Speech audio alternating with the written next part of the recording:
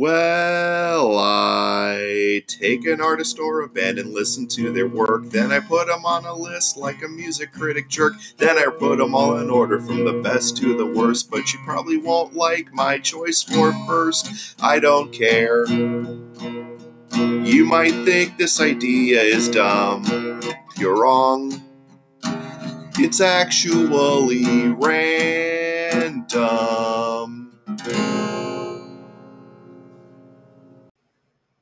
Hello, everybody, and welcome to another edition of Random Album. My name is BC, and thank you for joining me. You know, we are just a few episodes away from wrapping. I keep saying we.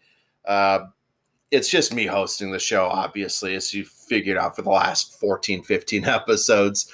But I say we because my wife, JC, and I do an occasional episode together, an occasional bonus episode, and there'll be a couple more with the both of us sometime this year.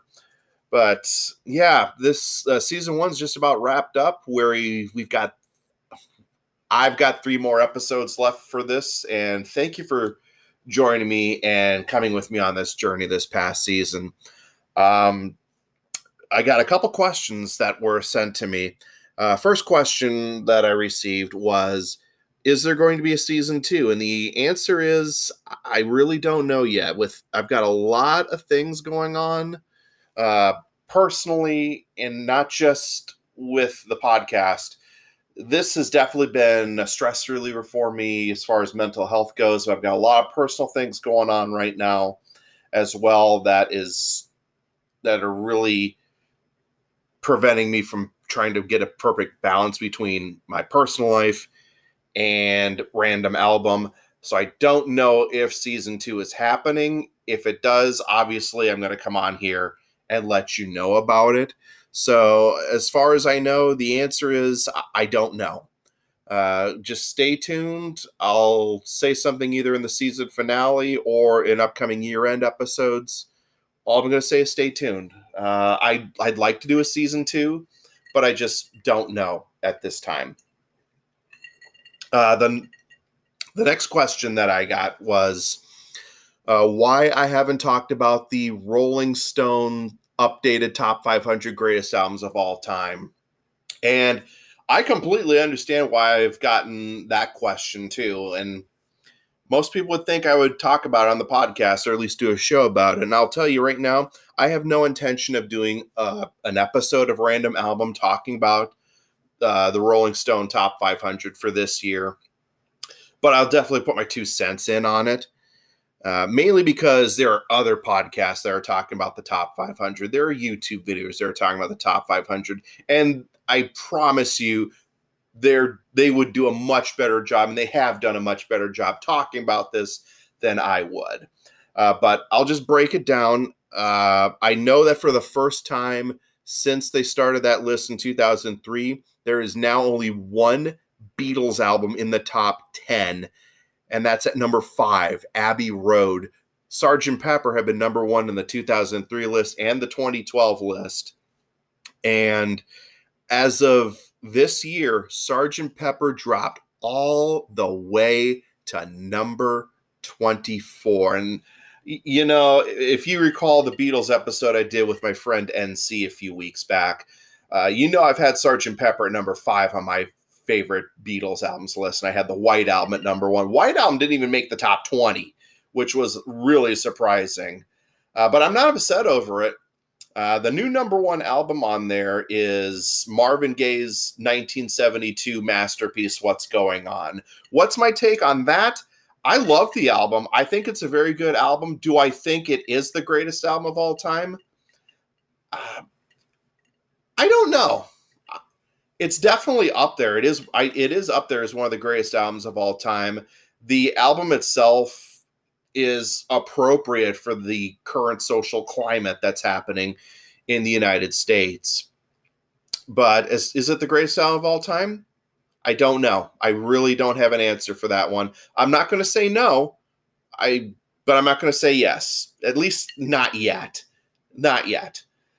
I applaud that there's more diversity on the list now. I love that there's more female-oriented music on the list. I love that there's more ethnicity in there. But my take on this is part of me believes Rolling Stone kind of sort of half-assed this list. It was like, okay, it's by female. Yeah, let's put it here. Oh, it's by somebody from this country. Okay, put it here.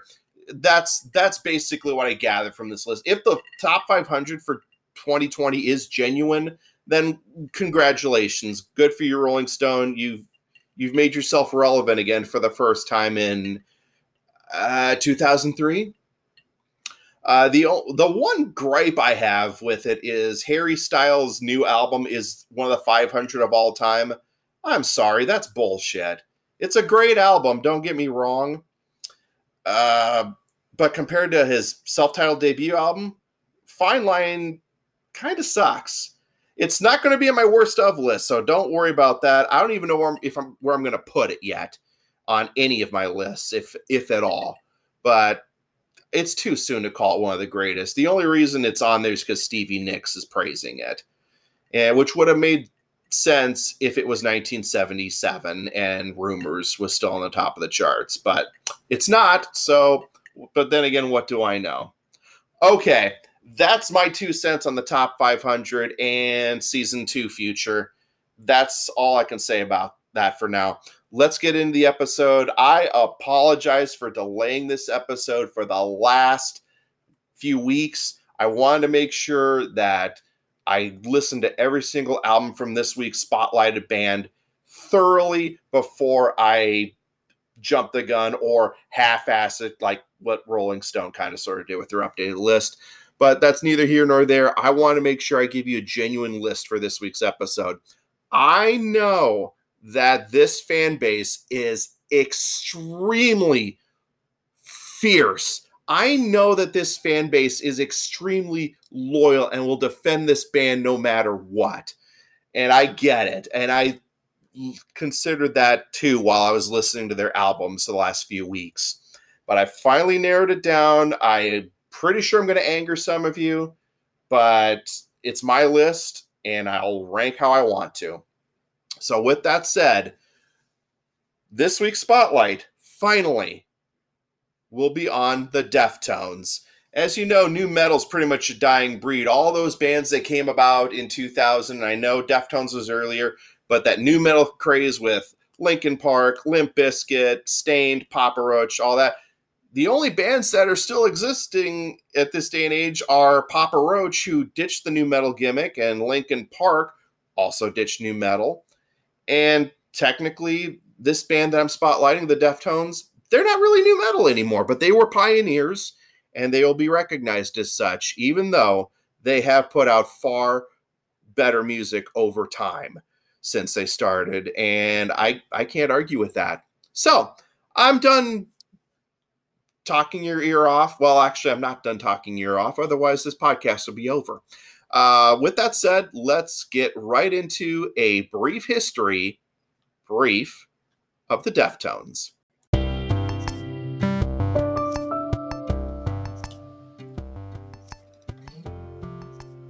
Deftones were formed in Sacramento, California in 1988 when Stephen Carpenter was 15 years old and recovering from being hit by a car while skateboarding.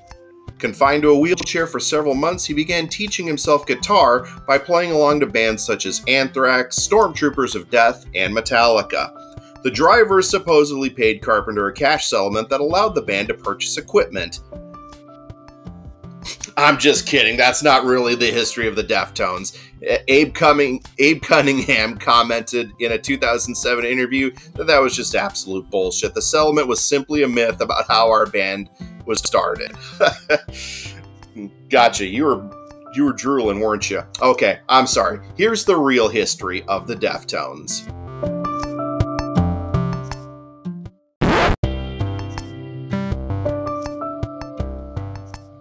Okay, in all seriousness now. Deftones is an American alternative metal band formed in Sacramento, California in 1988.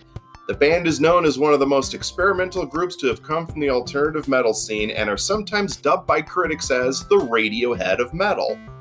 The band's name combines the hip-hop slang term def with the suffix tones, which was popular among 50s bands such as Dick Dale and the Deftones. The name is also a pun on the term tone deaf.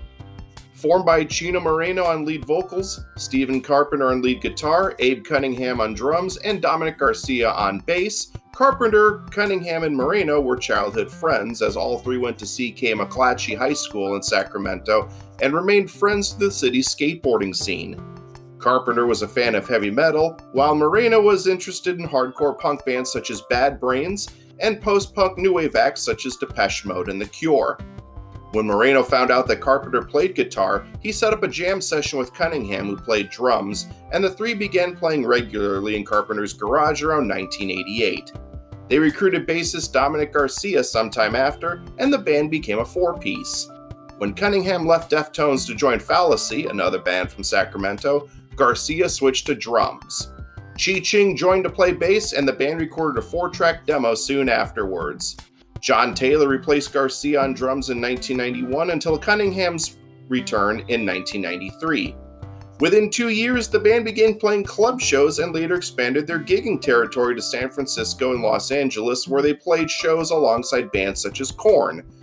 While closing for another band in LA after the majority of the audience had left, the band impressed a Maverick Records representative, and they were signed to a label after performing 3 of their songs for Freddie DeMann and Guy Ossery. The band's debut album, Adrenaline, was released on October 3, 1995, and was produced by the band and Terry Date, who would go on to produce the band's next 3 albums, Around the Fur in 1997, White Pony in 2000, and their self-titled release in 2003. Rather than work with Date, their producer for many years, Deftones decided to record with Bob Ezrin on their 5th studio album, Saturday Night Wrist, released on Halloween 2006. They spent the majority of 2006 and 2007 touring around the world in support of the album, performing in North America, Europe, South America, Japan, and Australia, as well as performing on such tours such as The Taste of Chaos, Family Values Tour, and the Soundwave Festival. In the fall of 2007, Deftones started recording what was planned to be their 6th studio album, Eros. It was on November 4th of 2008 that Chi Ching was seriously injured in a car accident in Santa Clara, California, and as a result of the injuries sustained in the crash, he remained in a minimally conscious state. On June 23, 2009, Deftones announced on their official website that Eros would be delayed indefinitely. Meanwhile, on May 4, 2010, Deftones' 6th album, Diamond Eyes, was released, this time produced by Nick Reclusenix, and in contrast to Eros' dark and aggressive nature, the band took a more optimistic approach both lyrically and sonically. Kori no Yokan was released on November 12, 2012, and tragedy struck the band on April 13, 2013, as despite making a partial recovery and returning home, Chi Ching died in a hospital in his hometown in Stockton, California, after falling into cardiac arrest. It had been more than 4 years since his 2008 accident. Moreno announced in May of that same year that Eros, shelved in 2008 after Ching's accident, was now more likely to be released following his death. Deftones' 8th album, Gore, was released on April 8, 2016, and their most recent release, Ohms, was released on September 25, 2020, this time reuniting the band with Terry Date, whose last time producing the band was 2003's self-titled album. And now that you know a brief history of the Deftones, let's get into the rankings, shall we?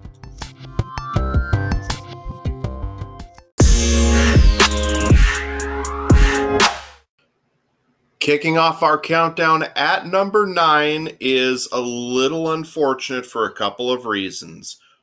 One, this would be the first Deftones album not produced by Terry Date, and in a more tragic note, this would be the final Deftones album to feature Chi Ching on bass. And it's really a shame because compared to their previous material, the album I have at number 9 is what I believe to be the weakest Deftones album on the list. Not terrible, not the worst, just the weakest. There's really no such thing as a bad Deftones album, but there is such a thing, unfortunately, as a weak Deftones album. I'm talking about the album released on Halloween 2006, Saturday Night Wrist. This, of course, in the background is the first single off of it, and sales were propelled thanks to the first single, Hole in the Earth.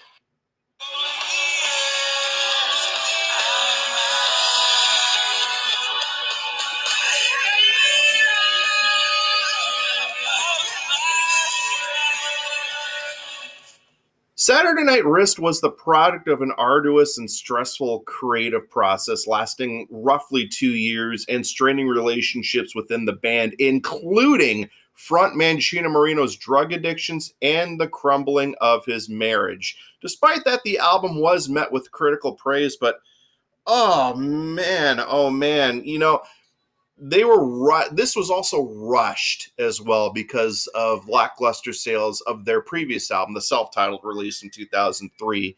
And it's really unfortunate because, my God, the self-titled was a far superior record. And Saturday Night Wrist, as I said, not a terrible album, has its highlights. Hole in the Earth, despite being a top 10 hit, was not one of those songs. My favorite song on the album, Cherry Waves.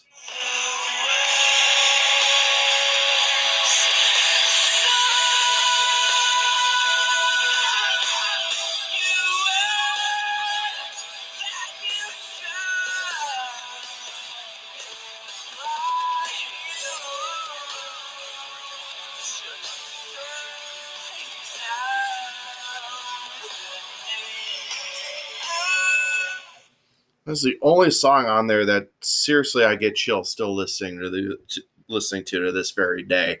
Great song, probably the best song on the album, as I've said, and one of my favorites, despite having Saturday Night Wrist at the bottom of my list. Another standout was Mine, M-E-I-N, or Maine, like chow mein, how you pronounce it, Mine, Maine. It's not a grammar episode, it's a podcast episode on Deftones. And it featured chop suey enthusiast, System of a Down lead singer Serj Tankian.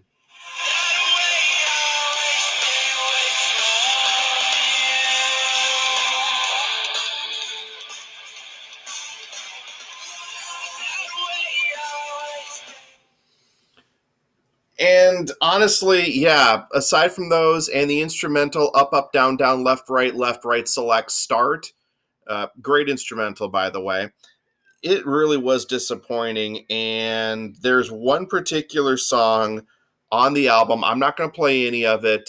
Pink Cell Phone is probably, dare I say, the worst Deftones song of their entire library. And I know the rabid fan base is probably going to come at me on this in the next few days as soon as they listen to this episode. If I'm wrong, oh well, it's my opinion. It's not carved in stone. I just believe Pink Cell Phone is a disappointment. And it doesn't help that the last minute and a half, like I said, I'm not going to play the song, but there's a bit of explicit dialogue in that last minute and a half where Annie Hardy from Giant Drag talks about anal sex, blowjobs, and the results of that being the reason that the English have awful teeth. If you're listening in England, and I know I've got some listeners in that country, thank you for listening, by the way. So if you're listening to this and offended, don't come at me. Go after the Deftones. Go after Annie Hardy. They're the ones that wrote those lyrics, not me. I'm just telling you what the last minute and a half of Pink Cell Phone is about. So, yeah, I don't really have much to say about this one. Yeah, despite that, oh man, lot of touring from 2006 to 2007 on this one. And it was a top 10 debut on the Billboard 200 charts. Over 76,000 copies, which was a huge decrease from the first week sales of their previous two releases, which we will talk about in just a bit. But let's move right along because I don't have much else to talk about as far as Saturday Night Wrist goes. So coming in at number 8, the debut album Adrenaline, which was released on October 3rd, 1995, and recorded at Bad Animal Studio in Seattle, Washington. This would be the first album produced with Terry Date. Now, a lot of people have this at the bottom of their lists. I can sort of see why most of the songs on here are forgettable. But when you get to, let's start with the opening track, 7 Words.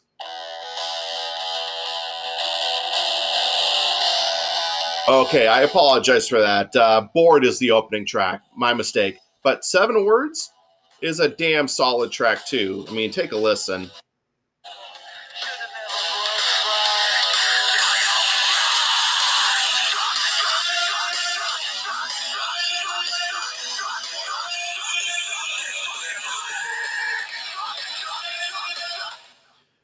The album was considered to be a flop upon first release, but the band had built a dedicated fan base through extensive touring, word of mouth, and of course, in the early days, internet promotion was what really helped this album come into a better light. And with all these efforts, they went on to sell 220,000 copies by the end of 1994, and is regarded as an important part of the 1990s nu metal movement.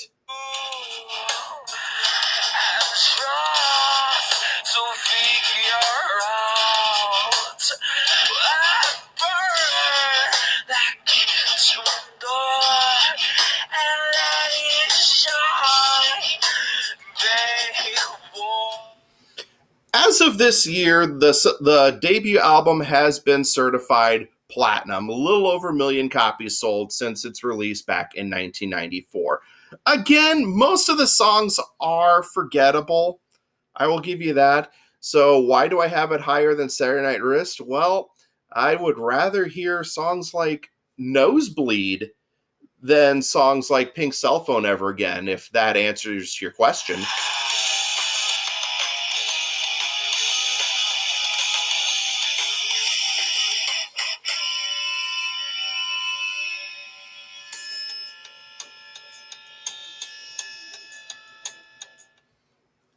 It's not a great album. I will give you all that. It's not a great album. But, as far as history's sake goes, this basically was the intro to Deftones as far as their fan base is concerned, and as far as I'm concerned. Their debut album, I think, still holds up. I mean, compared to, say, Chocolate Starfish and the Hot Dog Flavored Water by Limp Bizkit, or even lesser known nu metal acts like Systematic or Spine Shank. Yeah. I would rather listen to Adrenaline. I think it's a much better album compared to those albums I just listed off. And with that said, we're going to move right along. We're going to keep going at number 7 from 2016, Gore. The origins of this album go all the way back to March of 2014, while Moreno was touring with his side project, Crosses, in support of their self-titled release. Recordings went as far back as late 2014 and early 2015, I should say. And honestly, I really, really like this album. In fact, I had it in my top 5 for 2016. Which if I can ever dig up that list, I'd be glad to share it one of these times, but I can't find it right now. But it was in my top 5 in 2016, but honestly, I've kind of soured on it over the years. Over the last few years, it just hasn't held up as well, with the exception of one song in which this is not a promotion. I'm actually drinking the IPA based off this song, Phantom Bride.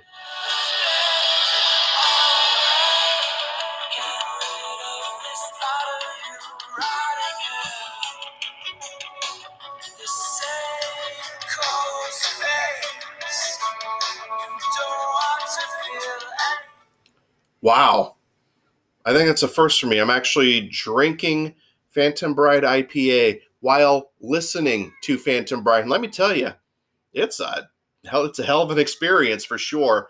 It's very mellow, just like the IPA. And I'm not the biggest IPA guy, but I have to say, Phantom Bright IPA from the Deftones and Belching Beaver Brewing Company, again, not a promotion. I just really love the beer.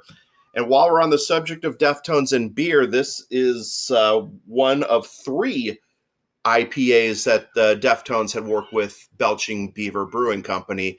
You had Dia de los Deftones in 2010, I believe.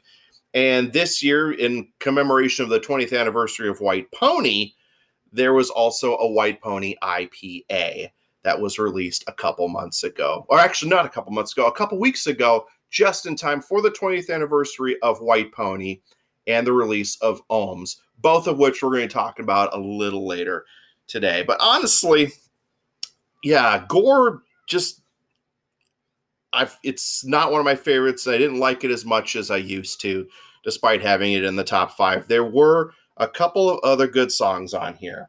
One being the first track on the album, Prayers Triangles.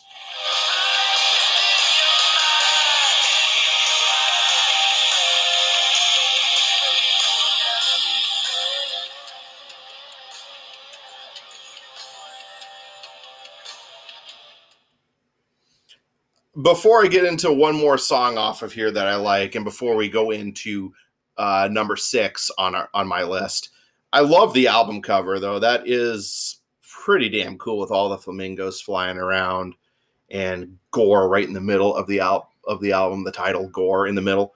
And you can barely see the title, but it just seems to fit because with the barrage of birds for the mellowness and Gore for the heaviness that the Deftones usually stand by. The album cover is definitely one of my favorites from the band and most of the hard rock acts in the last few years. I do love the album cover. I have to say I like it a little more than I do the album itself.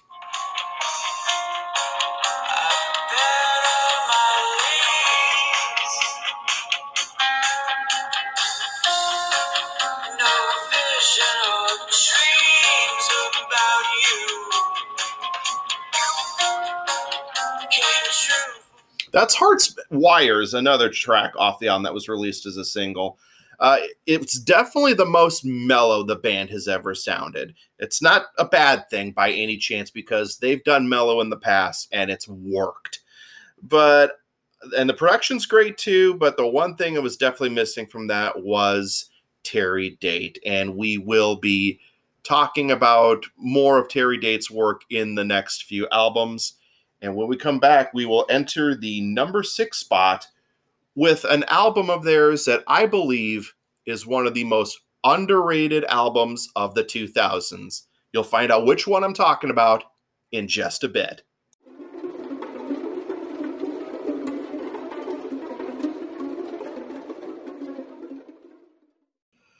Coming in at number 6 is an album that was originally under the title Lovers. Regarding that album's direction, Chi Ching commented, quote, "We've proven that we can musically go in any direction we want, and we want to get kind of heavy on this one.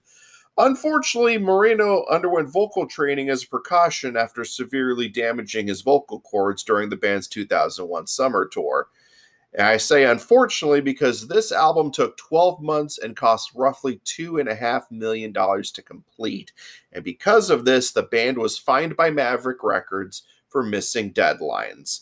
Well, look no further than May 20th of 2003, enter the self-titled release. Yes, it was no longer called Lovers, but instead it wound up being a self-titled album released on May 20th, 2003. It was their highest charting album at that point at number 2. And honestly, when they say they wanted to go heavy, oh my God, did they go fucking heavy. Take a listen to opening track, Hexagram.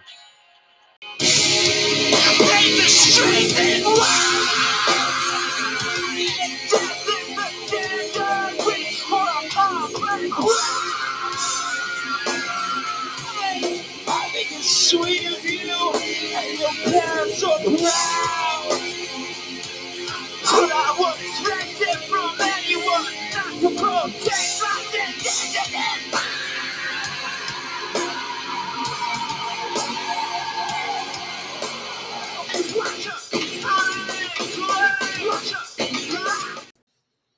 Yeah, that is pretty fucking heavy when you really think about it.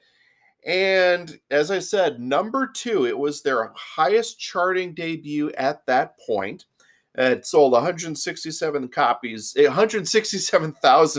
in its first week and remained on the Billboard Top 100 for 9 weeks. And it's all thanks to their leadoff single, Minerva, which honestly does not get as much love as it should, because I think it is one of the best songs on the album and from the Deftones in general.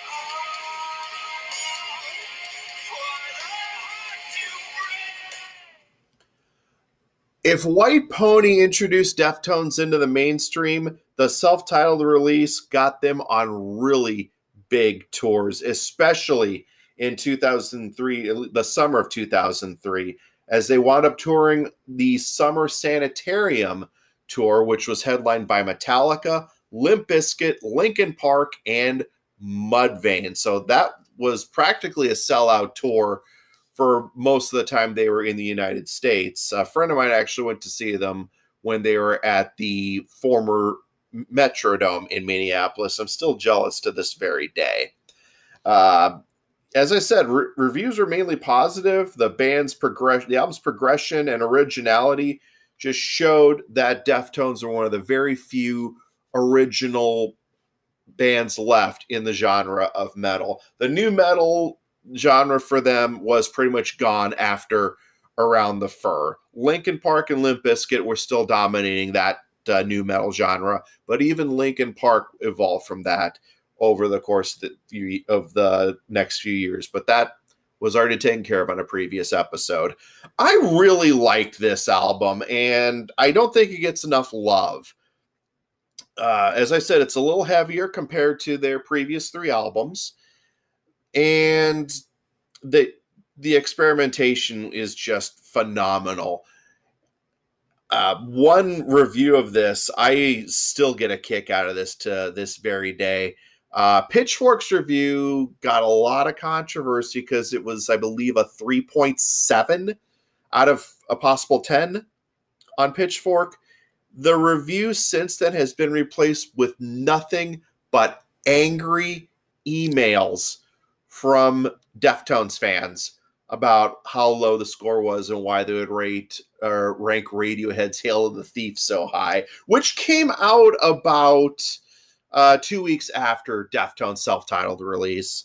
But that's neither here nor there. I really enjoyed this album. It needs to be listened to more. And one highlight, aside from Hexagram and Minerva, it's a very Cure title. And as I said in the history earlier this episode, Chino was into the Cure. And you don't get any Curer than the title When Girls Telephone Boys.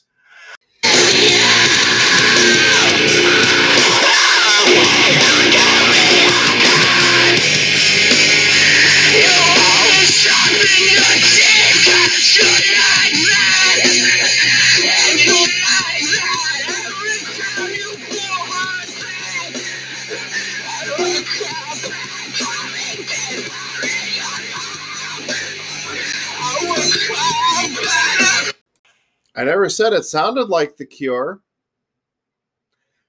But anyway, I digress. Like I said, the title was very Cure. The song, not so much. But yeah, I didn't care for this album when I first heard it. I was so used to White Pony and Around the Fur, and I didn't even get into Hexagram when I first heard it either. But the more I listened to it in the last 10 years, I appreciate Deftones' self-titled release a lot more than I did at the time of release in 2003. Honestly, this deserved so much better than it did. And critics loved it. And I'm sorry, Pitchfork gave it a 4.7. I said 3.7 earlier. But if you look on Pitchfork's website to review the Deftones self-titled, the review is still nothing but angry Deftone fan emails to Pitchfork. And rightfully so. Seriously, Pitchfork, you've dropped the ball one too many times. But what can you do, right? It's the heaviest album of their career, I believe. And it's a crime that I don't have it any higher than number 6. But the reason for that is they have also had better material that is in the top 5. And we go right into that from 1997, Around the Fur.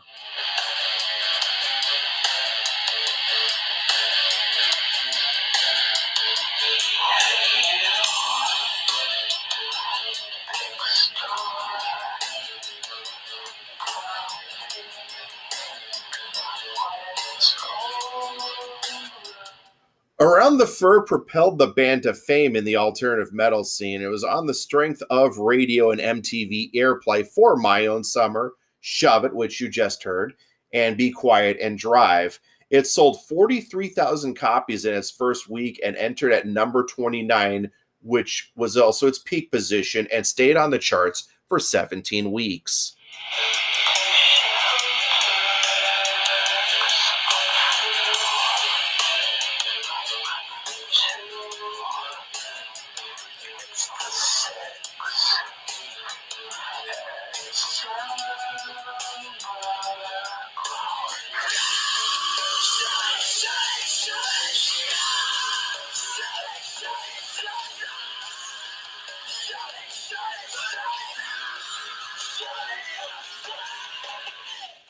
If adrenaline was a slow buildup, thanks to internet and word of mouth, Around the Fur was what got people remembering the name Deftones at that point. And this resulted in several tours, several festivals, including Warped Tour, which was in the United States and New Zealand and Australia. They also performed the Pink Pop Festival, Roskilde Festival, and a headlining spot in Ozfest that year. It is a really good album from start to finish and one of the best nu metal albums of all time. I can't really stress that enough. It's not the best, and trust me, the best nu metal album is going to be talked about a little later in this episode. At this point, I think you know what it's going to be. But back to Around the Fur.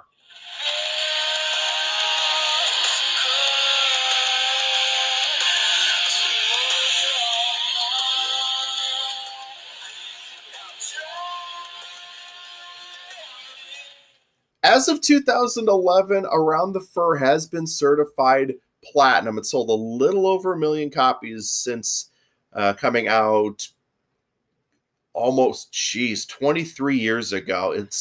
It's amazing. I feel so old just saying that. The album included Cunningham's wife, Anna Lynn, who provided guest vocals on the closing track, MX.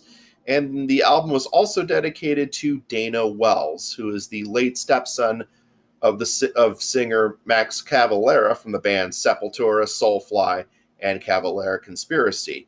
He also collaborated on Head Up, a track on Around the Fur, which was a tribute to Wells.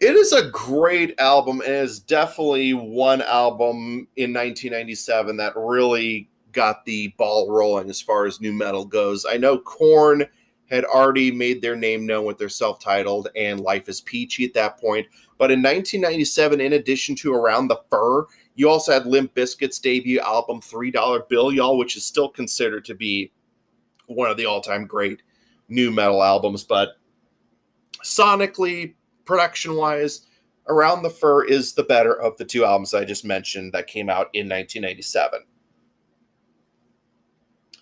I can't really stress that enough. This was basically where the Deftones were heading at this point. They were heading into the right direction. It would be a few more years before they dropped the new metal gimmick.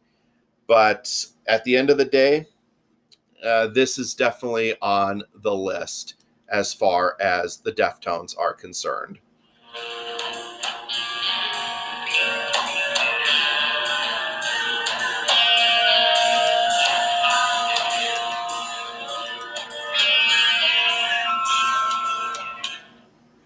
I should also point out that Around the Fur is also Chino Moreno's favorite Deftones album of all time. In fact, he has considered that his personal favorite. And the reason for that is this. He says, quote, honestly, I still think Around the Fur will always be my favorite record. And one of the main reasons why, for one, we were pretty young. We were probably late, maybe mid-20s then, something like that. But we were on fire. The Adrenaline record, I never really liked that record too much. I still sort of toggle with just like I appreciate it for what it is.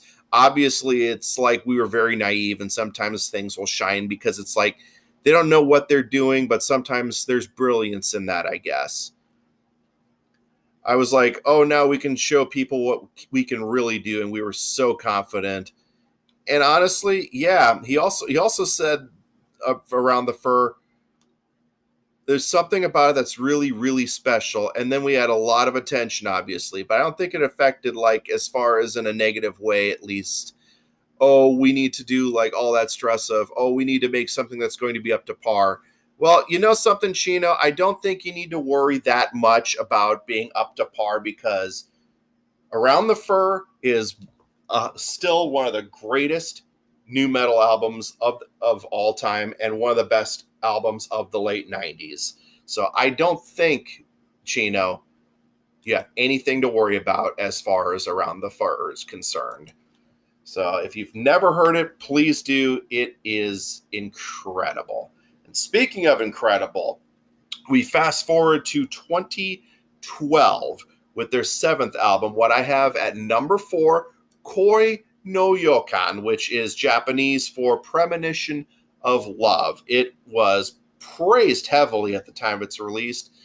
Peaked outside the top 10 on the Billboard 200, selling 65,000 copies its first week. So far in the U.S., only sold 200,000. But you're going to find, unlike their previous releases, Koi no Yokan was a bit spacey.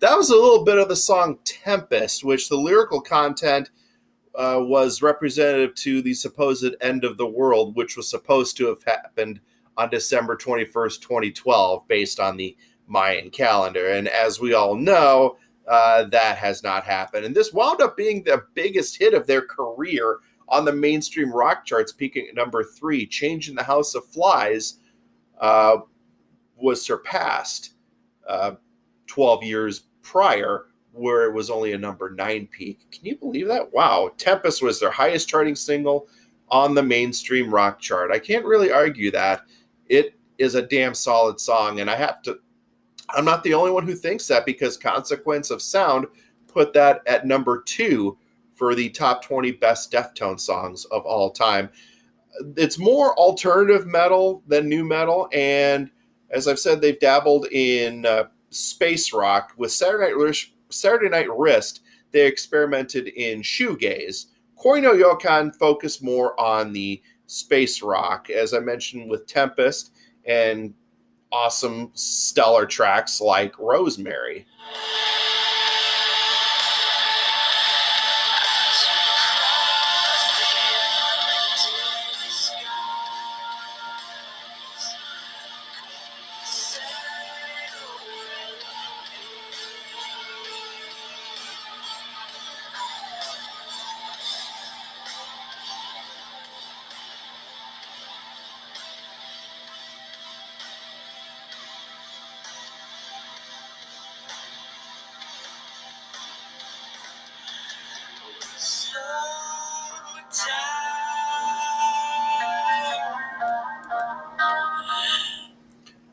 Now, as I had mentioned in the history, Chi Ching was not playing bass on this record. Sergio Vega took over the reins on that while Chi was recovering from his car accident.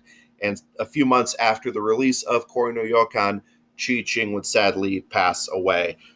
And damn, what a shame. I mean, with all due respect to Chi Ching, Sergio Vega really stepped it up on this album. And Diamond Eyes, which he also took over at that point in 2010. Critical acclaim, Metacritic gave an 86 out of 100. Revolver gave Koi no Yokan the Album of the Year award at the 5th Annual Revolver Golden Gods Award Show, and for damn good reason. A lot of people tended to ignore this, unfortunately, much like they ignored the self-titled release, but my God, Swerve City, come on.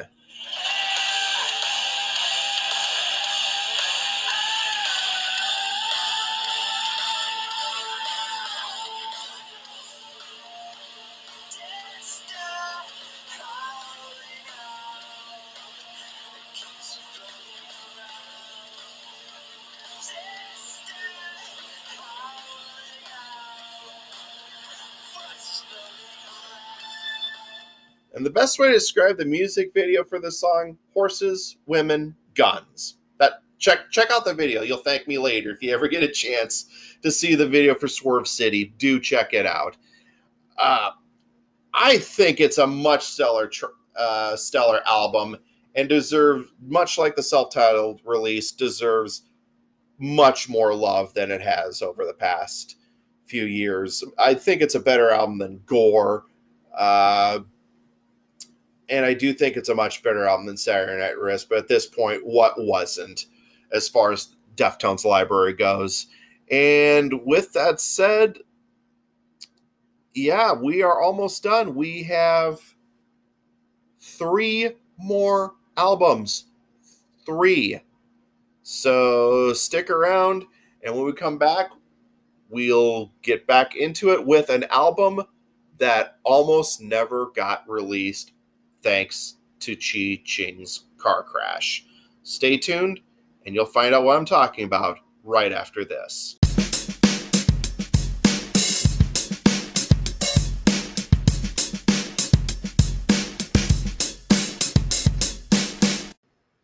As of this podcast, Deftones have amassed millions of fans worldwide, 3 IPAs, and 9 albums. And the album I have at number 3 is their 9th and latest album. I am talking about Ohms. Yes, it is actually that damn good that I have it in the top 3. And my God, I had high hopes for this when it was announced that they would be releasing a brand new album. And they reunited with Terry Date as the producer of the album, making it the first time Deftones have worked with him since the unreleased Eros album. As far as released albums go, the self-titled from 2003, but they had also mentioned there'd be hints of White Pony, and they really didn't disappoint.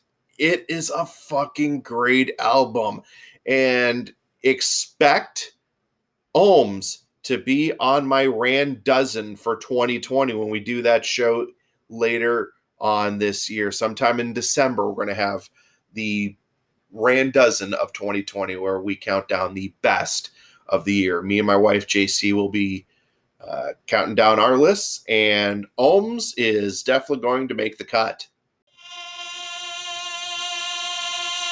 And what you're listening to is the opening track off the album, Genesis.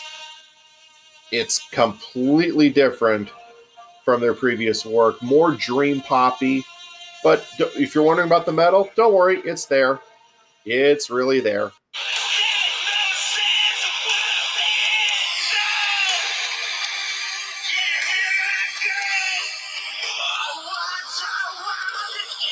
As of this week, Ohms cracked the Billboard Top 200 this week. It peaked at number 5. It is their 4th top 10 album. after White Pony, the self-titled release, and Saturday Night Wrist. It really deserved it. I think it should have been number one. Sorry, Machine Gun Kelly. Oh, actually, I'm not sorry, Machine Gun Kelly. Ohms should have been the number one album, but I'm not going to rant about this week's Billboard Top 200s list. I'm talking about Ohms, and my God, it is such a great album from start to finish. For those of you wondering about the metal, it's there. For those who love the mellowness of it all, yeah, it's there too. And it also is the first Deftones album which Stephen Carpenter utilizes a 9-string guitar. They're even doing an Adopt a Dot based on the album cover of Ohms. As you can see, it's multiple dots looking like crying eyes. I think someone's screaming in one of the eyes, just looking at the album cover. It's fucking solid. It really does not disappoint. The first singles they went with were the title track, which ends the album. Then they followed up with Genesis, which begins the album. But my favorite song on here, and appears to be the fan favorite on the album too, is Radiant City.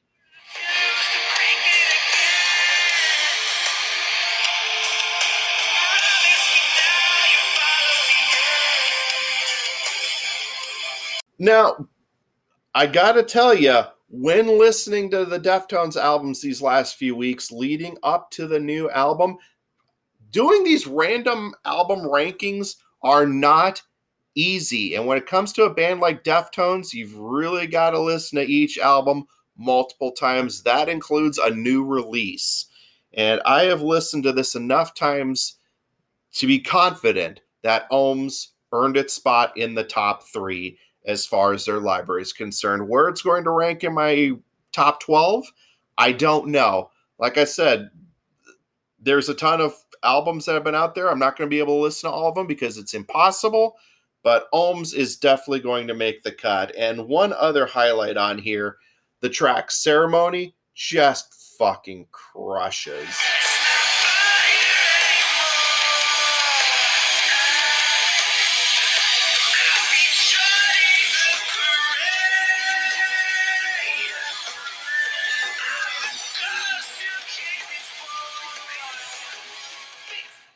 I think the one song off the new album that I was not the biggest fan of was Headless. I mean, it's grown on me, but I think that is my least favorite. Otherwise, a 10-track album going over 46 minutes, it's damn solid. And the title track, not their best work either, but to introduce you to a new album, I thought it worked.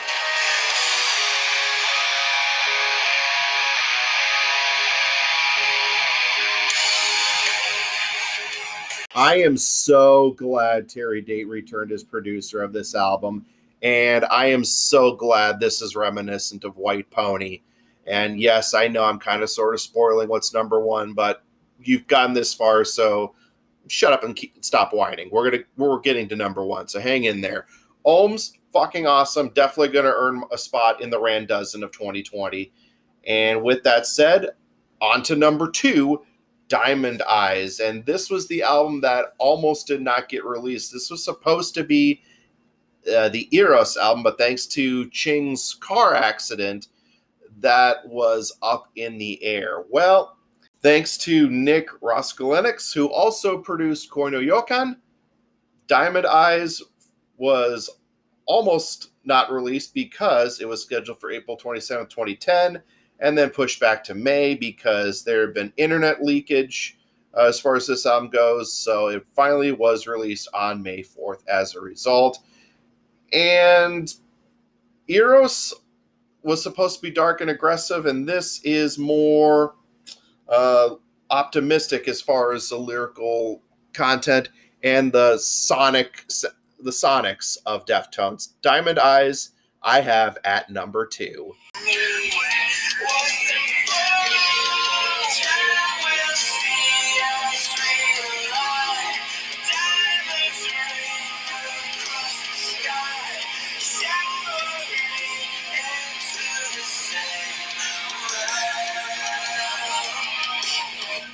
It peaked at number 6 on the Billboard 200 charts in 2010, and my God, it was just a beautiful album from start to finish. I really enjoyed it.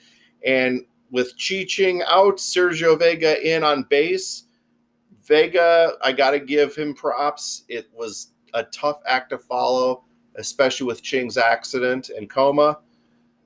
But Vega, welcome to the team. You really delivered. And Diamond Eyes was definitely one of the best albums of the 2010s.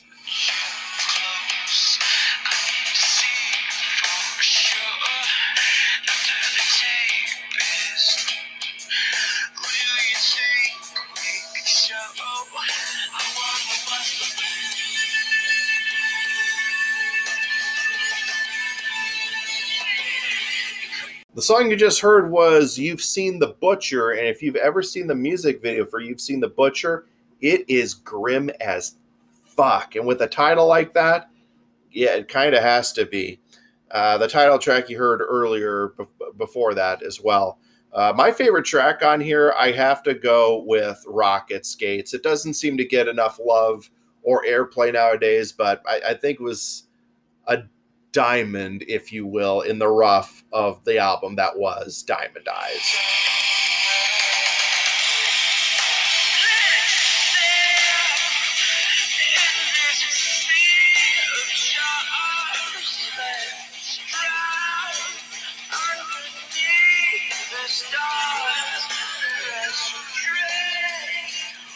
As far as alternative metal albums go, Diamond Eyes was just absolutely beautiful. It was more positive, and even with Chi in a coma at that point, it really was heartfelt in most of these lyrics, and I have no doubt Chi was proud of what was accomplished and what was released as far as Diamond Eyes goes. Now, Chino has said that Eros would be released at some point.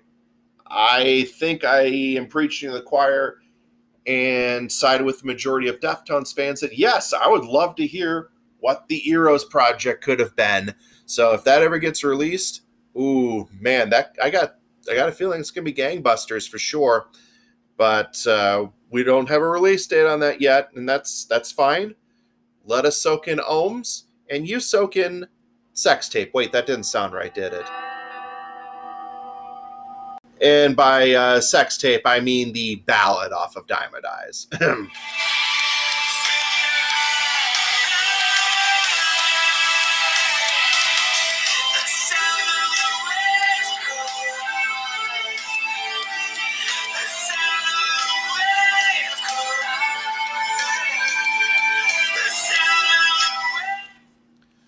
Say what you will, even with a title like Sex Tape, when it comes to love songs, Deftones fucking get it. They're one of the very few metal bands that get the idea of love, despite what purists might think. Deftones get it. If you just focus on the lyrics, if you listen to the lyrics, pay attention to the Diamond Eyes album and songs like Sex Tape and Ceremony, which I played off when talking about Ohms earlier. Deftones are solid when it comes to love songs in the metal genre in these last 20 years. And speaking of the last 20 years, we are now at the #1 album on my list, my favorite Deftones album, released 20 years ago and is being celebrated with a commemorative IPA and getting a deluxe reissue coming out in the next few weeks. You probably know what I'm talking about, but you know I have to keep you waiting. Stick around 10 more seconds, grab a beer, and we'll be back.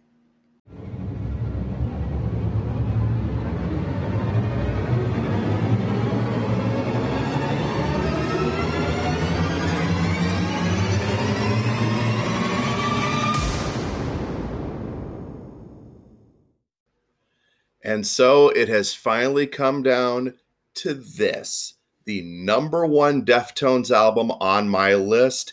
And it's not just me who feels this way about this album.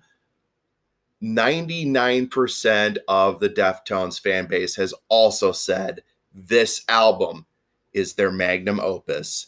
And I am talking about album number 3 for the band that was released on June 20th, 2000. Yes, I am talking about the one and the only White Pony. Produced once again by Terry Date, this was the album that changed everything for the Deftones. Debuting at number 3 on the Billboard 200 chart, which at the time was an all-time high for the band. Yeah, all-time high, 176,000 copies sold the first week. It has since been certified double platinum. It is their best-selling album, and it is their best album. And it also resulted in the Deftones' first top 10 hit on the alternative and modern and mainstream rock charts, Change. I watched you change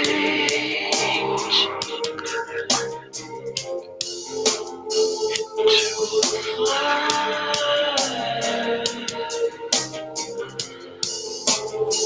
Looked away.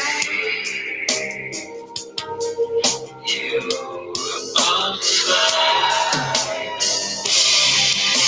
I watched you change. It's like you never was. This was the game changer for Chino and company, and Frank Delgado was officially a full-time member of the band thanks to this album. And I'll be honest, this was the first Deftones album that I had ever listened to. I was familiar with My Own Summer. That wasn't a problem. I'd heard about it thanks to 120 Minutes on MTV, but White Pony was the first full Deftones album I'd ever listened to. I bought it on a whim the week it came out. Saw a lot of people right in the Deftones section picking that up. And I figured, all right, I'll see what the fuss is about. And listening to it on the drive home from work and heading to my other job, holy shit. At that time, I had never heard anything like that before. And I say at that time because there was another album that had come out a few months after that, Kid A by Radiohead. So 2000 was a complete 180 as far as my taste in music went. With Deftones' White Pony and Kid A by Radiohead just constantly in my CD player at the time, I was hooked. Both bands were the future of music as we entered 2000. And it also resulted in the first ever Grammy Award for the Deftones for Best Metal Performance for the song Elite. Did it deserve it? Take a listen.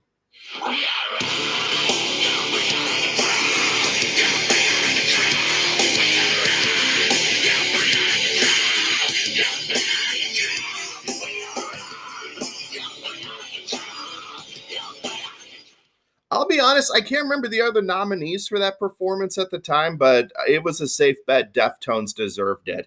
I will also add a fun fact as far as this performance goes. They weren't in the front of the stage to accept. They were in the back, in the barricades. So when Deftones were announced as the winners, the band leapt over the barricades to accept their Grammy for Best Metal Performance. The downside to that is, sadly, that was one of those events that was not televised. Damn it to hell. Grammys on TV tend to suck once in a while, pretty much anyway. But that would have been a Grammy moment there, leaping over the barricade to accept your award. I love it. And this song in general is just pretty damned heavy.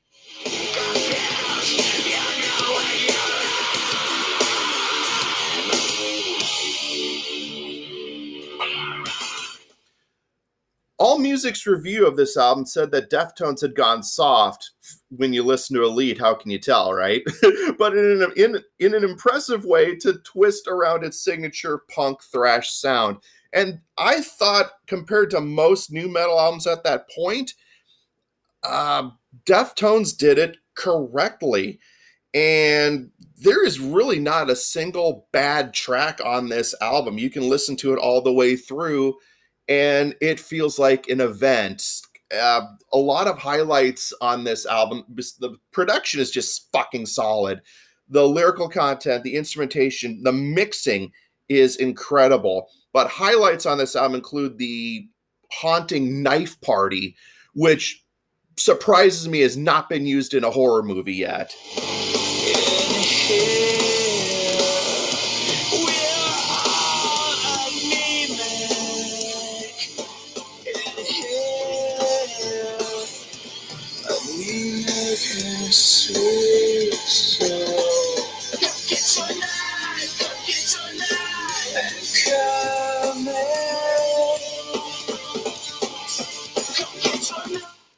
It also includes a woman screaming in the instrumental break about 30-45 seconds later into the song. It is just haunting. It really gives me chills listening to this. And if you've listened to the song in full, then you know what I'm talking about. Despite Change being the big hit off it, it wasn't my favorite song on the album. The other highlights, gotta give it up for Passenger, which is just a kick-ass tune. And it even helps that you have Tool and Perfect Circle frontman Maynard James Keenan doing the chorus for the song.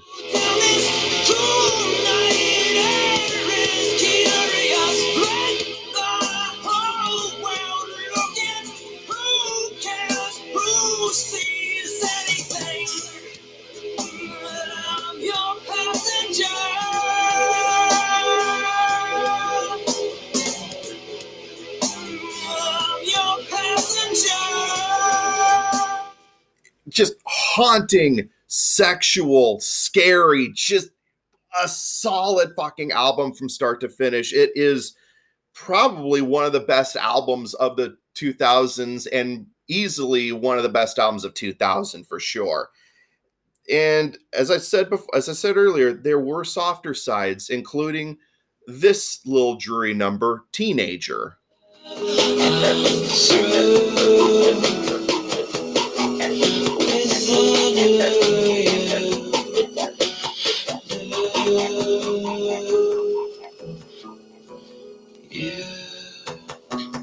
Drove you home, then you moved away.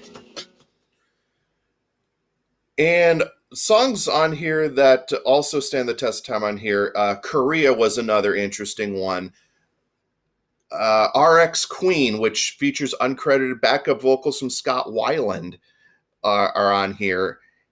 And I have to talk about one other song that was another hit off the album, Digital Bath. This was a lot different compared to earlier Deftones.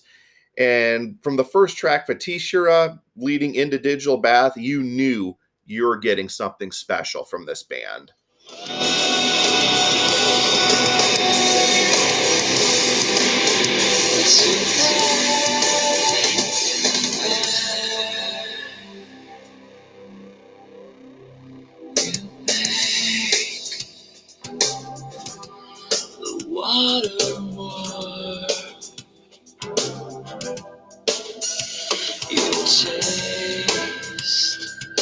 The drums from Abe Cunningham are just on point with this song.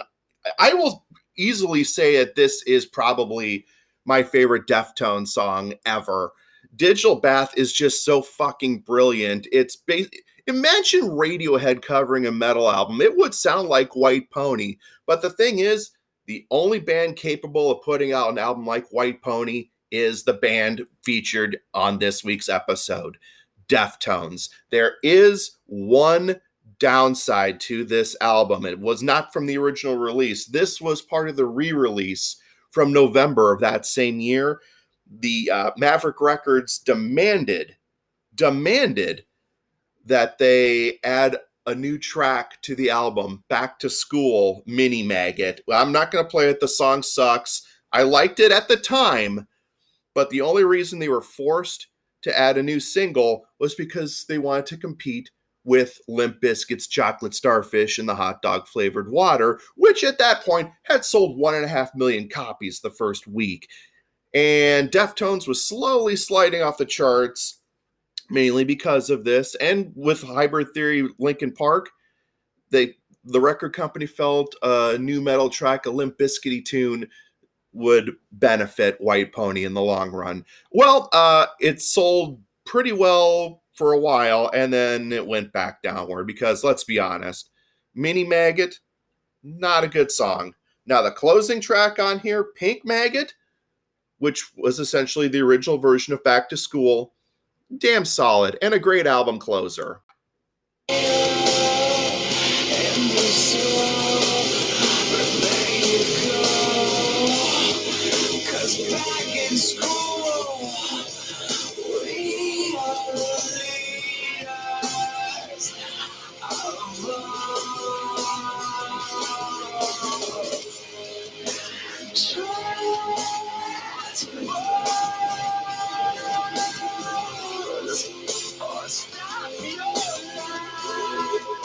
Mini Maggot, Back to School, as it was in parentheses, or I'm sorry, Mini Maggot was in parentheses. Back to School was the actual track.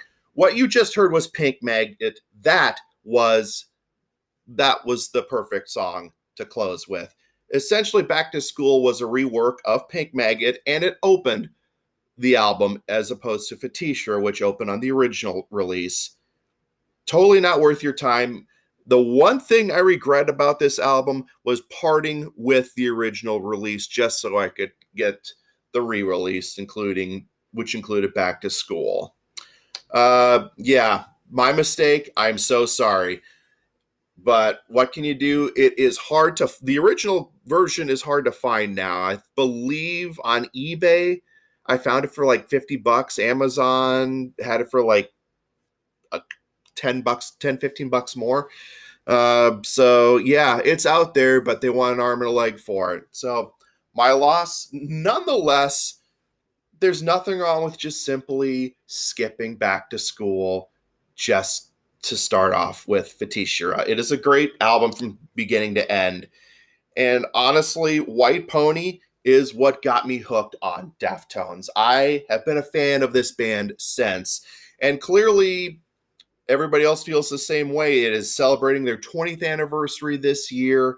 It is coming out with a deluxe edition with demos, B-sides, including a track that was on the European release. The song was called The Boys Republic. That's going to be included and available for U.S. sales. And Belching Beaver Brewing Company has released a beer to commemorate the album's release, White Pony IPA. I'll tell you, I'll be honest, I have not had a chance to try that yet, but I do recommend the Phantom Bride IPA and Dia de los Deftones. Just incredible. But we're not talking about beer on this episode. This is a music show. At the end of the day, White Pony, much like the IPA, I'm sure, is just, it ages beautifully.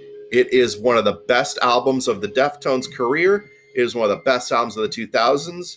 And it is my favorite album from the band itself. White Pony, number one. No question.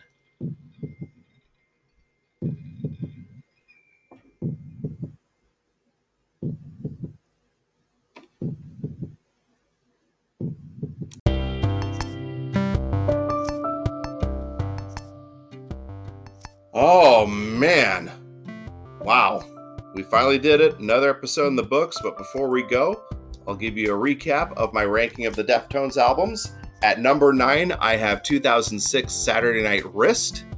Adrenaline, their debut album from 1995, comes in at number 8. Gore is at number 7. Their self-titled release from 2003 coming in at number 6. Around the Fur at number 5. Koi no Yokan at number 4. Their latest release, Ohms, at number 3. Diamond Eyes at number 2. And number 1 from 2000, still their masterpiece, White Pony. And there you have it. That is my list of the Deftones albums from best to worst or worst to best as we came across at the end of the podcast. I hope you enjoyed this episode. Deftones fans, I know you're rabid and loyal, and I appreciate that, but please don't get mad at me if your favorite was not my pick for number one. It is my list. You've got yours. I'm sure your list is just as good. And I thank you all for listening. Listener support is greatly appreciated. Leave reviews on Google and Apple Podcasts. Follow us on Spotify and Anchor, as well as Facebook at facebook.com/randomalbum. You can even donate as little as 99 cents a month. Listener support, tell all your friends about this show. Have them listen on Anchor, Spotify, Google, Apple. Word of mouth is greatly appreciated, as is listener support. Leave reviews on Google and Apple, like I said, and leave messages on anchor.fm/randomalbum. I do play the messages regardless if they're positive or negative. You're all recognized as far as I'm concerned. Well, that's going to do it for Random. Until next week, I am BC saying the world is your oyster. So whatever you do, get out there and shuck it. Goodbye, everybody. You may think this idea is dumb. Well, you're wrong. It's actually random.